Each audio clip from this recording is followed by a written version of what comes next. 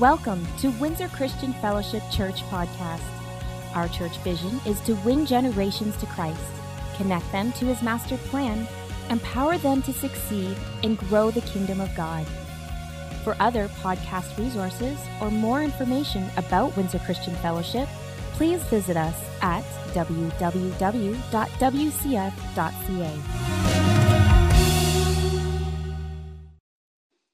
All right, so this week's message, we are talking about...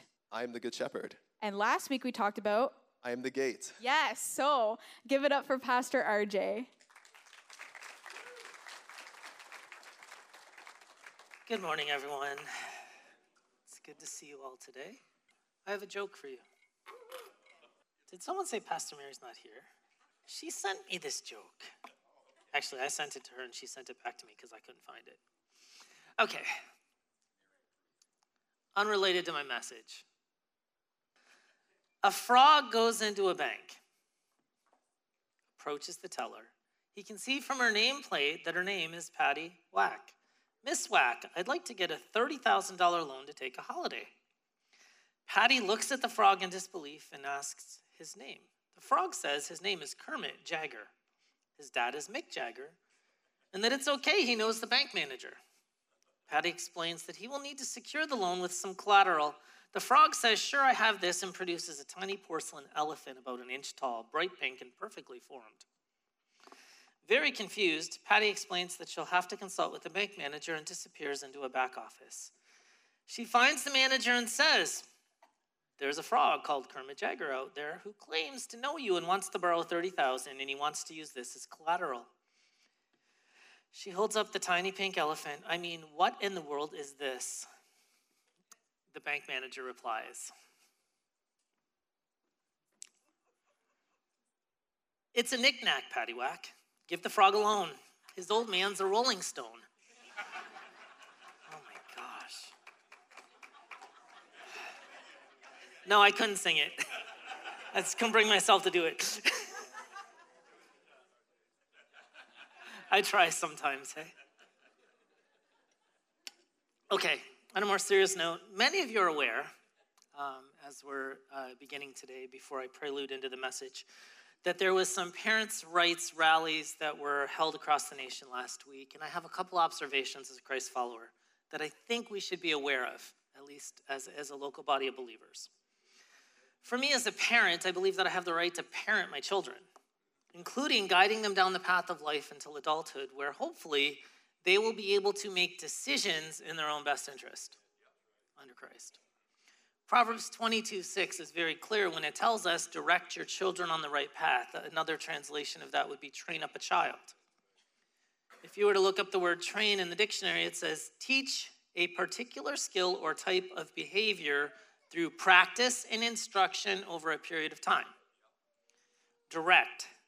Control the operations of, manage or govern, aim in a particular direction, give someone an official order or an authoritative instruction. Biblically, parents are to train, direct their children on the right path, including teaching them about proper behavior, governing their behavior, aiming them in a direction, and giving them authoritative instruction. Now here's where the conflict comes. There's an ideology in our nation that children can make decisions about things that are above their level of maturity. In this case, sexuality, without parental guidance or influence. Now, how many know in Canada, how old do you have to be to vote? 18. So you can't make an intelligent decision on a politician until you're 18. How old do you have to be to drive a vehicle? By yourself? You're going to have to be a little bit older. It's graduated at 17 and then 18, right? Okay. If you go down to the beer store and you want to buy alcohol, 19. Oh my goodness. Okay. But making decisions about your sexuality,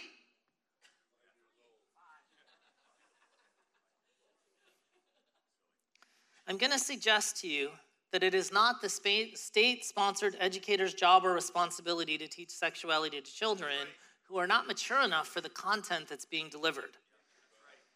The rallies were actually hijacked, I think, by the media, and it turned into an us against them. And anytime you see us against them being portrayed, it's very dangerous because it divides. It sows discord in a nation.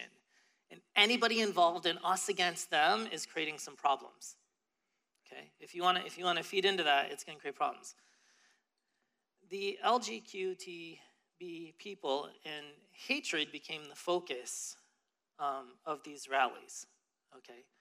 The Bible tells us as Christ followers how we are supposed to live. Okay? We live with our flesh and its lust crucified daily. That's how Christians live. Okay? And we don't hate people even if we disagree with their lifestyle because Jesus died for everyone. Okay? So as Christ followers, it's not about hatred, but they've kind of hijacked some things in the culture, as I'm using that word. But nowadays, it seems, and I talk about this often to remind you, disagreement is not hatred. Okay?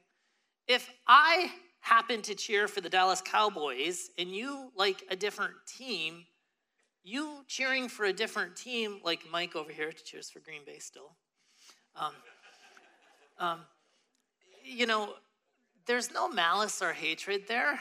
And you might think, well, it's just sports. Yeah, but on any ideology, on any belief system. There's people that I have that are friends of mine that practice different faiths. But we still have a mutual respect and tolerance for one another. Even though we come to different conclusions, we can still get along and there's no hatred there is my point.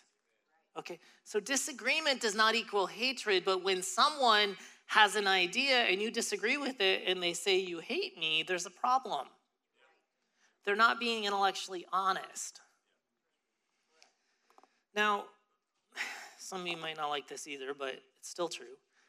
The state-sponsored media. So when the government pays for most of the budget of a television program or a radio show, then it's state-sponsored because they also restrict what that said show or program can talk about. They restrict freedom of press. So currently there's an anti-Christ ideological outlook in Canada and some of the nations of the world. I listened to some of the radio shows and what they talked about and read some of the national articles about these rallies, and they missed the whole point. The point was, I'm a parent, I want to be able to parent my child and influence my child without interference from the education system. Okay? They turned it into, well, we hate these kids and we won't let you parent them, and it's about parents' rights. Okay? So they communicated one aspect of a narrative, but they didn't communicate the full picture, and they made it seem like it's something that it wasn't. But I'm going to suggest to you, parents in Canada are not willing to let the state or the government indoctrinate their children on sexuality.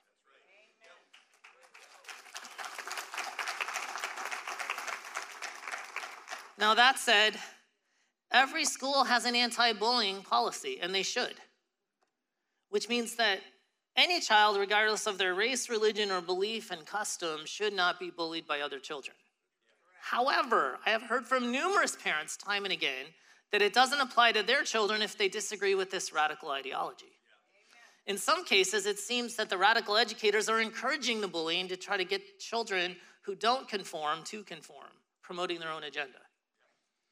And I'm going to suggest that really basic education in a school system should be things like math, science, history, language, geography. Okay, these are the things we should be teaching children. We shouldn't be educating them on political ideologies. Okay? We live in a world where politicians and the news media is out of touch with society's views and opinions. And this social experiment that we're in right now, they continue forcing it on us. And I'll just use this as a for instance. AM 800, a local channel, they do a news poll every day. And I love the way that they word some of these questions. Are you in favor of these hate-filled anti-whatever rallies? Despite the language that they used, 96% of the population that voted said, yes, we're in favor of parental rights, and 4% said no. Boy, that poll went away pretty quietly, and they didn't talk about it too much. I listened, I was like, are they going to talk about it? Nope, didn't see nothing on it. Jesus is coming again. We, his church, his bride, need to be holy and spotless. I mean, the biblical language talks about without wrinkle, without spot, pure, holy. Just like the lambs that were sacrificed had to be pure and spotless. we have to live and align our lives with the truth of the scriptures, not the cultural norms.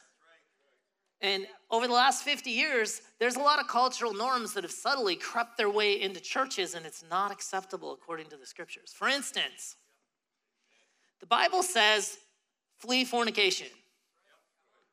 Don't participate in sex outside of a marriage covenant. That's what the Bible teaches. Okay? So that's the moral code by the moral lawgiver, God. How many know in our culture, sex outside of the marriage covenant is not only allowed, but it's encouraged. Okay.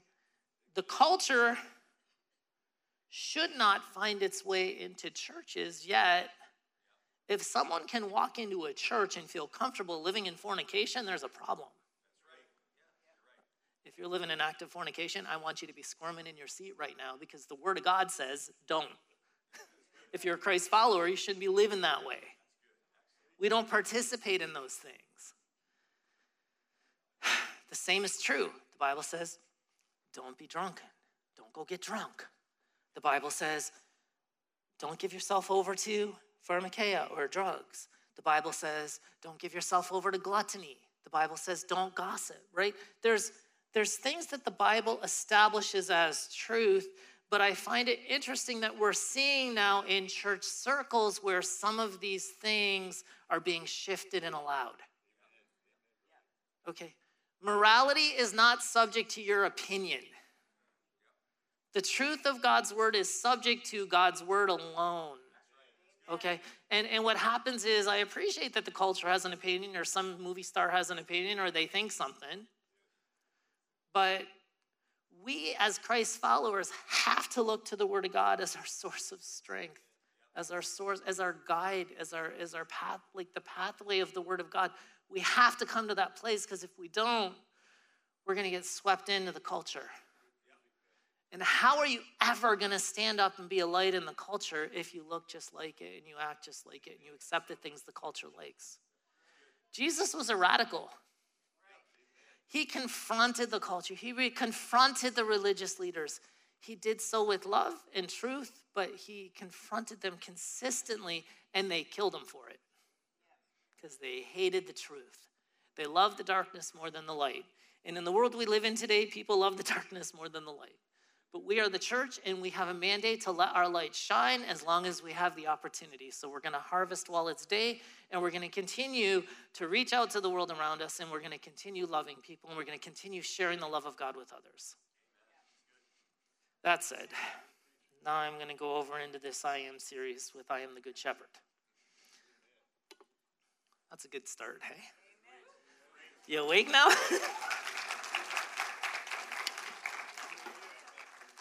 In John 10, 11 to 16, I am the good shepherd. The good shepherd sacrifices his life for the sheep. A hired hand will run when he sees a wolf coming.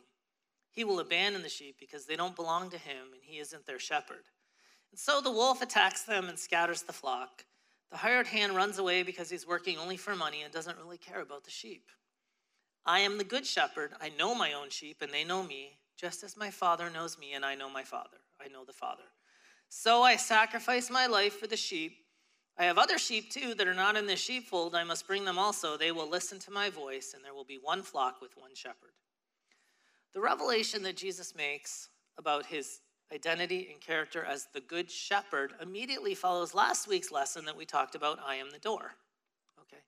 Now we are the sheep. So we're sheep. Jesus is the good shepherd. Last week he talked about he was the door to the sheepfold. Now he's going to talk about he is the shepherd. He's the one that protects us and brings us to that place of safety. Once again, in the same context, you see Jesus was addressing the religious leaders of the day. In this case, the Jewish religious leaders, the Pharisees. Maybe there was some Sadducees there, I don't know, the ruling council.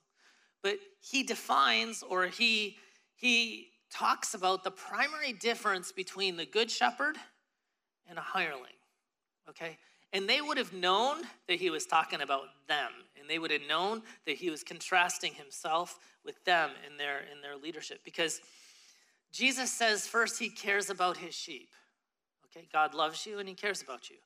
It says, the hirelings run away at the first sign of danger, the wolves.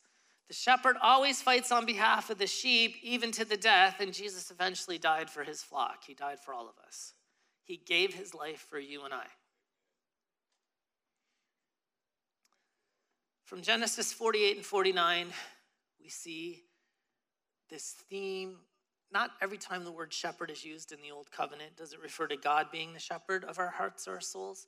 But in Genesis 48 and 49, it's referred to God as our shepherd. You see this developed again in the book of Psalms. The Lord is my, okay?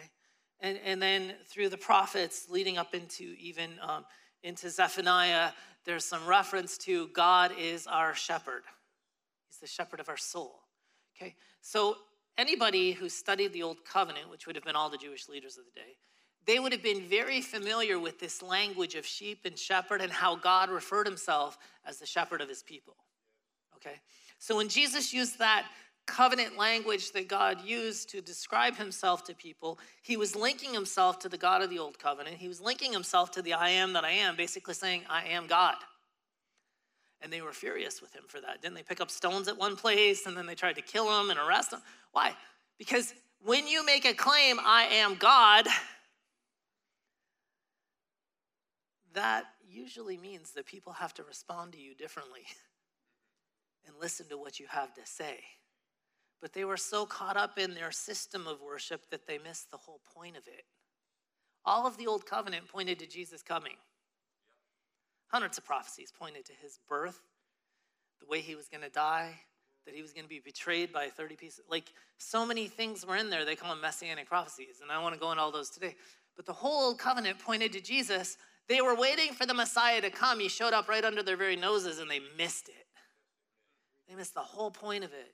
Now, when Jesus is calling himself the Good Shepherd, he's distinguishing himself from the false shepherd that's talked about in Zechariah 11. So in Zechariah 11, it talks about the false shepherd who's going to abandon the sheep and run away. And every Jewish leader that he was talking to knew exactly what he was talking about, knew he was addressing them, and they hated him for it.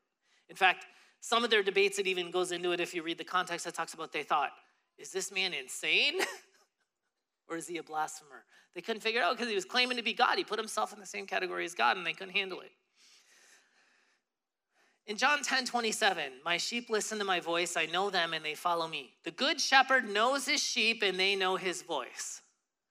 If we are Christ's followers, if we are under his shepherd, if he's shepherding us, we need to A, know his voice, and B, we need to follow his voice. Now, how many times from this very platform have we stood up here, our whole team, and we talk about all the time the importance of hearing the voice of God and obeying?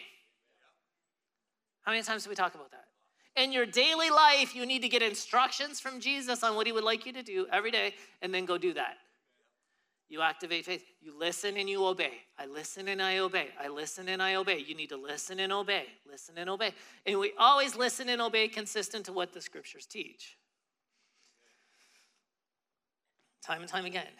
We are a sheep. He's our shepherd. He keeps us safe. One of the definitions of even salvation has to do with the place of safety. God takes us out of the world and he puts us into his kingdom, and there's a place of safety there, and it doesn't matter what's happening around you. You can have peace in the sheepfold when you're under the care of the great shepherd. We catching this? Now, there is people that want to scatter and destroy you, but he gives us truth from his word to help us discern the lies from the truth, especially the lies that the wolves so craftily bring in. Now, the good shepherd, he says, is going to protect you from the wolves that come in. Now, I see this pattern with wolves. They subvert the pathway. We've designed a pathway for people to show themselves approved, because how many know the scriptures talk about you need to know the people that work among you, and that there's a proving season whereby when you come to Christ, you prove yourself in the faith that you have the character and the skill and the knowledge to walk in that gifting that God has released you to. No? You know what I'm talking about? The Apostle Paul disappeared for almost 13 years, give or take, because he had to go and study the scriptures in light of the new revelation he got when he encountered Christ. And then a guy named Barnabas eventually came and, hey guys, think he's going to be okay. He's on our side now. He's not trying to kill you anymore. He's trying to help us. Okay? And what happens is there was a proving season there. If you subvert the pathway, you're acting like a goat or a wolf. You're either resisting authority or you're a wolf and you have your own intentions and your own designs. Neither is going to be rewarded by the good shepherd. He will cast you out. I'm going to say this. Wolves hate discipleship. They hate discipleship. They do not like to share the limelight. Activating others is not even on their radar. Okay? Making disciples who make disciples is very consistent with what Jesus told us to do in the Great Commandment. Are you listening? He gave us 2 commands. Love God, love people. That was the first command. Love the Lord your God with all your heart, soul, and mind. Love your neighbors yourself. Great commandment. Great commission. Go and make disciples. Didn't say go and make converts. Go preach to people. He said go and make disciples. Why? Because disciples who make disciples is how God wants us to operate on planet Earth. We weave this into so many things that we talk about. Why? Because you got to understand, God does not want you to just be the guy and then never train anyone else up to do it. You activate people all around you. The best people that serve in churches are people that activate so many people around them that they work themselves out of a job.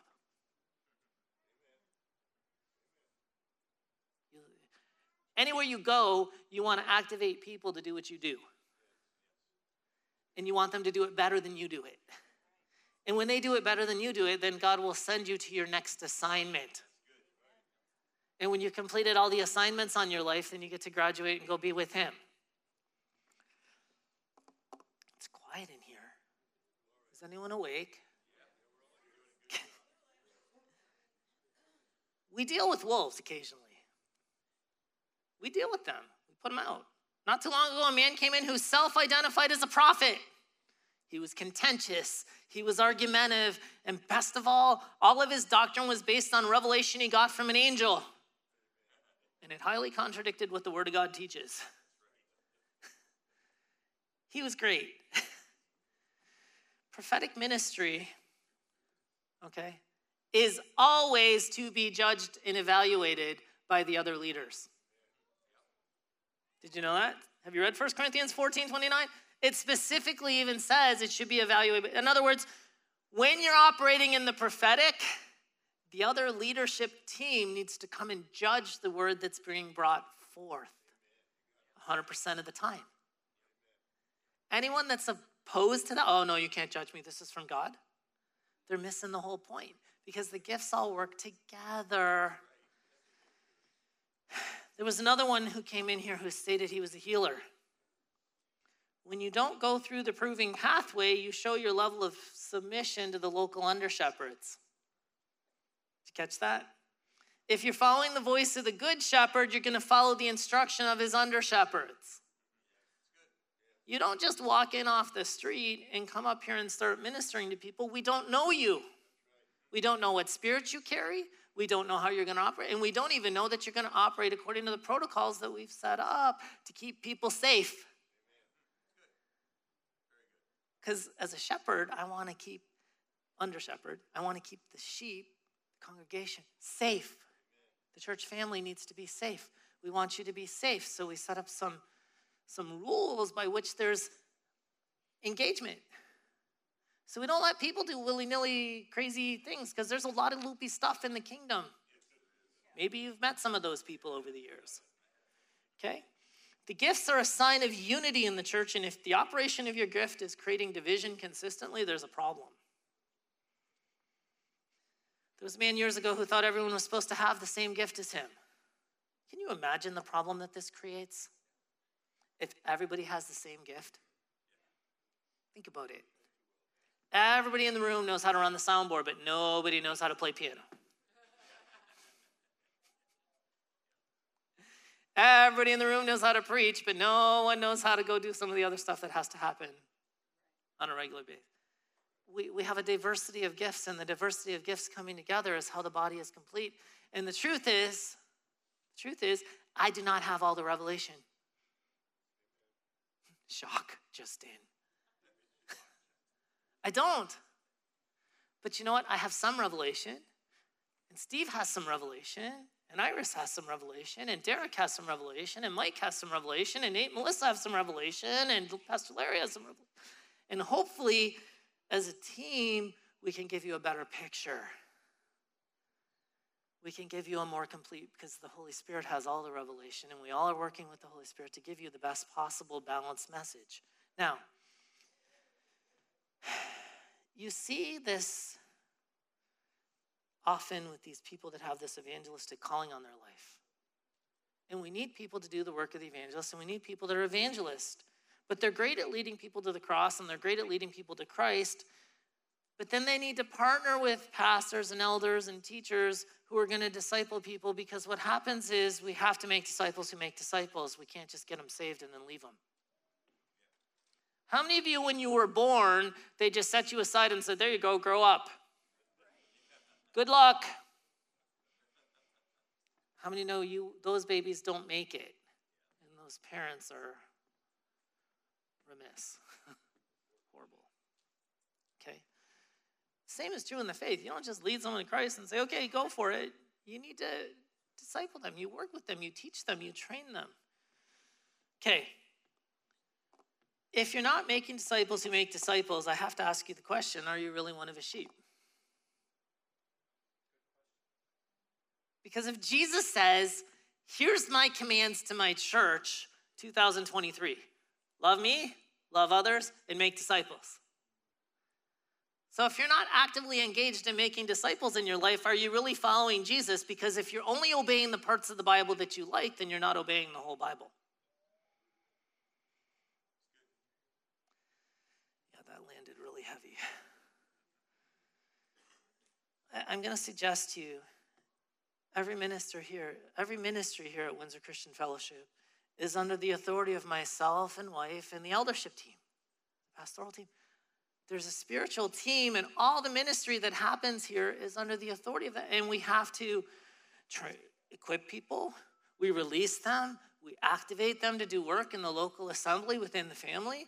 And I also have spiritual leaders that speak into my life. Surprise, surprise. Because I have to be under authority so that I can be able to exercise it. Just like you need people in your life that are speaking into your life. See, this shepherding that we do, and I want to develop this fully today, I'll develop it another lesson, but that's why it's so important to get connected somewhere. You get connected in a connect group, you get connected in a ministry. You need to be serving alongside people with someone that can help you, and if you start getting off course, they just bump you back.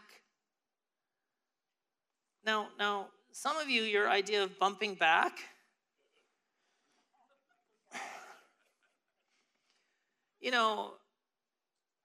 my general premise, okay, if someone's off a little bit, you want to come and say, hey, let's get you back over here a little bit, okay? Let's just steer you back over here, and this is why. But some people, their way of dealing with that is simply, I kill you.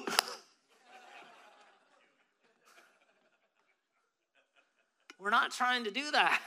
Okay, we need to take a breath and just relax, and little grace and mercy goes a long way. Acts 20:28. Amplified Bible. Take care and be on guard for yourselves and the whole flock over which the Holy Spirit has appointed you as overseers, to shepherd, tend, feed, and guide the church of God, which he bought with his own blood. I know that after I'm gone, false teachers like ferocious wolves will come in among you, not sparing the flock. Even from among your own selves, men will arise, speaking perverse and distorted things to draw away disciples after themselves as their followers. Have you heard me say, only follow me as I follow Christ, but if I stop following Christ, please stop following me? Okay. Any preacher or minister who does not acknowledge and give glory to Christ alone is a wolf. Wolves desire followers after themselves. It feeds their ego. They point people to self and not to Christ. Okay. We make disciples, we make disciples. God gets the glory. God provides the increase. Any preacher, minister, religious leader who does not acknowledge the truth of God's revelation, the truth of God's word, they're a wolf. They will eventually turn on you, even though their message sounds good, but when you stop meeting their emotional needs, look out. See, there is a whole bunch of people in the kingdom, okay, that need to go before Christ first, get his truth and his revelation, then bring it to people with humility, with love, with patience.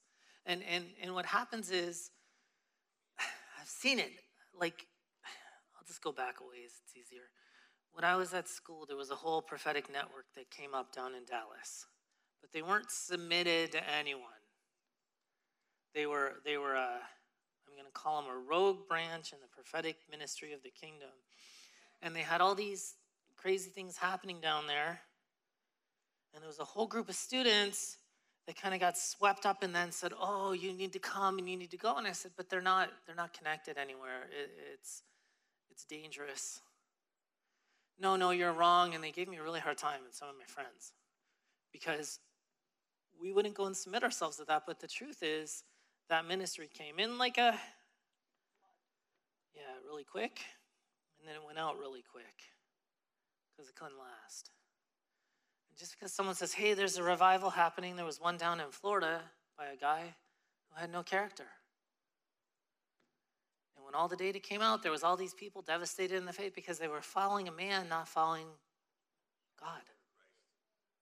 Okay? Leaders are going to miss it. Leaders are going to get off course. It happens. Okay? But we get connected to Christ. That's what we talked about, that, and being connected to the vine first and foremost. And then we're a family together. We do life together. And then we work in a local community, a local assembly. So the other thing I wanted to talk about today is the other sheep. Did you read that at the beginning when I was talking about that? Does anyone ever think about what I was talking about when I read that in John 10, 15, 16? I have other sheep too that are not in this sheepfold. What's he talking about? Real simple. I'm going to answer it by reading a scripture to you, and then I'm going to explain. Romans 15, 7-13. Therefore, accept each other just as Christ has accepted you, so God will be given glory. Remember that Christ came as a servant to the Jews to show that God is true to the promises he made to their ancestors. And he also came so that the Gentiles might give glory to God for his mercies to them. Then he gives explanation. That is what the psalmist meant when he wrote, for this I will praise you among the Gentiles. I will sing praises to your name. And in another place it's written, rejoice with his people, you Gentiles. And yet again, praise the Lord, all you Gentiles. Praise him, all you people of the earth. And in another place, Isaiah said, the heir to David's throne will come and he will rule over the Gentiles. They will place their hope on him. I pray that God, the source of hope, will fill you completely with joy and peace because you trust in him. Then you will overflow with confident hope through the power of the Holy Spirit. Jesus came to planet Earth primarily to minister to the Jewish people that were the covenant people at that time by which the Messiah came onto the planet. After he resurrected, Paul came and started taking the message of hope to the Gentiles. Very simply, you're either born a Jew or you are a Gentile. Did we catch that? So many of you were not born Jewish, so therefore you're Gentiles. The gospel, the message of hope about Jesus, is for all people, including us Gentiles. Okay? Now that's the other sheep that he was talking about. While he was here on planet Earth, he was ministering primarily to the Jewish people. I know he went to the Samaritan woman who was a half-Jew, and there was a Syrophoenician woman. There was a couple that he interacted with, but his primary ministry, and even qualified it, was to the household of David, to the Jewish people at the time. After he resurrected, he knew and intended, and it was always God's plan, that the message of hope would go to the nations of the earth. He went to the covenant people first. They missed the whole point. Not all of them, some of them. That's the other sheep that Jesus was referencing there. And my gut read is, the Jewish leaders knew what he was talking about because they knew all these scriptures about the Gentiles, and they were not happy about that. There's a reason they crucified him, and they did not like him. Isaiah 53:6. All of us like sheep have strayed away. We've all left God's path to follow our own. Listen, at the cross, we are all sinners saved by grace. No one is any better than anyone else. We've all broken God's law. We might have broken different ones, but as soon as you break one of the 10 commandments, you're guilty of all of them. We're all sinners. We all needed Jesus to come and die for us. We needed our great shepherd to sacrifice himself so that we could have life and stay alive and be alive and gain eternal life. And then it says, yet the Lord laid on him the sins of us all. Ezekiel 34:11-15, Amplified. For thus says the Lord God, behold, I myself will search for my flock and seek them out. And as a shepherd cares for his sheep on the day that he is among his scattered flocks, so I will care for my sheep. And I will rescue them from all the places to which they were scattered on a cloudy and gloomy day. Aren't you glad that Jesus rescued you from where you were scattered to? I will bring them out from the nations and gather them from the countries and bring them to their own land. And I will feed them on the mountains of Israel by streams and in all the inhabited places of the land. I will feed them in a good pasture. Their grazing ground will be the mountain heights of Israel. They will lie down on good grazing ground and feed in rich pasture on the mountains of Israel. I will feed my flock and I will let them lie down to rest, says the Lord God. I'm going to suggest to you, we, his sheep, he as our shepherd brings us to a place where we can get fed, we can have safety, and we can have peace. Okay? That's what God wants for his people. So when you're under the care of the great shepherd, his intention towards you is not to destroy your life, not to scatter. He wants to gather you in and love you and care for you and protect you. But you have to determine, and let's stand together as we go to the table. You have to determine. I asked them the same question as we came to the table in the first service, and I'm going to ask it to you. Look at your own heart and say, God, am I a sheep? Am I following after you and your commandments and obeying what you've told me to do? Am I a goat? Do I resist the authority of the Word of God and the authority of the Scriptures? Do I resist you, God, when you're trying to work in my life? Or am I a wolf where I twist the Scriptures for my own purposes, for my own gain, so that I can look good? Father, as we have the bread in our hand, I thank you that you, our great shepherd, were willing to lay down your life sacrificially. You died so that we could live. You died for our healing. You died for our restoration. You died that we could have hope. So as we have the bread in our hands, I thank you that you minister to the hearts and minds of every person here. And those, Lord, that are on the fence, they're not sure if they're a goat or a wolf or a sheep. Lord, help them to follow you with all of their heart, with all of their soul, and with all of their mind. Help them, all of us, God, to love you and to love others as we go about your business, building the kingdom. In Jesus' name. And Lord, the blood of the new covenant, your word says to celebrate your death until you come. Lord, this is really our covenant meal. It's a celebration because you died for us. You freed us from death and hell. And that you brought us into the sheepfold. Help us, Lord, to follow you without reservation, that we can put aside the sin that so easily besets us. We can put aside the things of our past. We can lay our lives down. We can take up our cross each day and live a crucified life. Jesus, with you as our great shepherd, we will not be led astray, and we can adhere to the truth of your word today. So, Father, I thank you that you're ministering to hearts all over this room, and you're helping men and women fully surrender to you, every arena of their life. Not just the parts that they like, but all of their hearts. So guide us today, we ask, in Jesus' name. Speaking of the Jewish people, today is part of the days or 10 days of awe. 10 days of awe starts at Rosh Hashanah and ends tonight at sunset with Yom Kippur.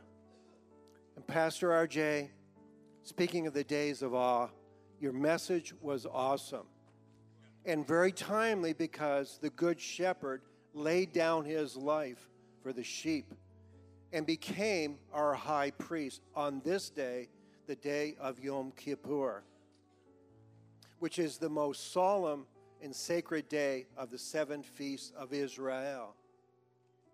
Steve, not everybody kind of knows about the festivals. You kind of need to explain the festivals. So we can go a little deeper on that for you. The Jewish holidays can be summed up like this. They tried to kill us. God showed up. We won. Now, let's eat. They're Christians. They like to eat.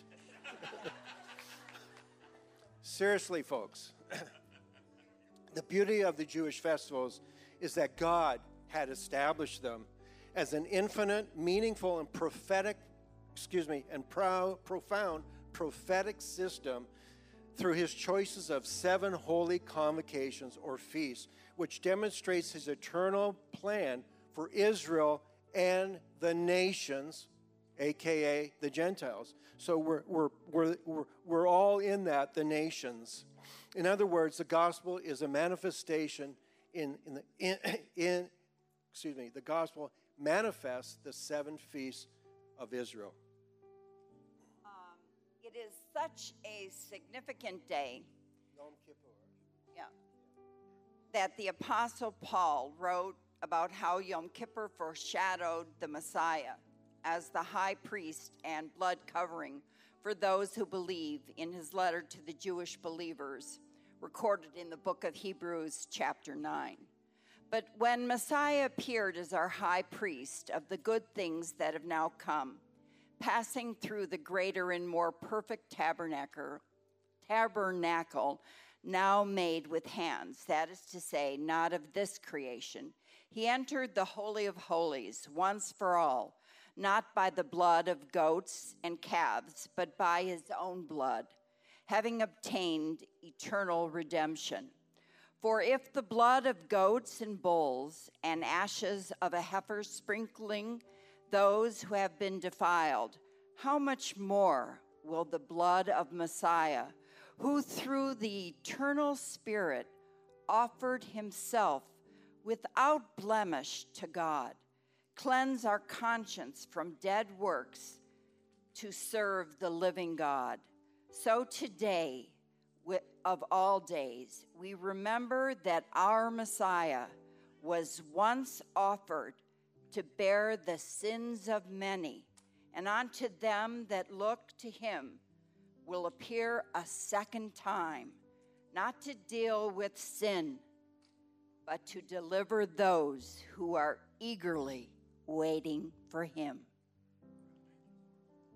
Thank you. So our benediction today is compliments of the Apostle Paul, who prayed and admonished the family of believers in Philippi with these words. And again, this is our benediction for you. May your love abound. And let me just back up. And so, based upon Pastor's message today, this could not be a better ammunition for all of us. Sorry.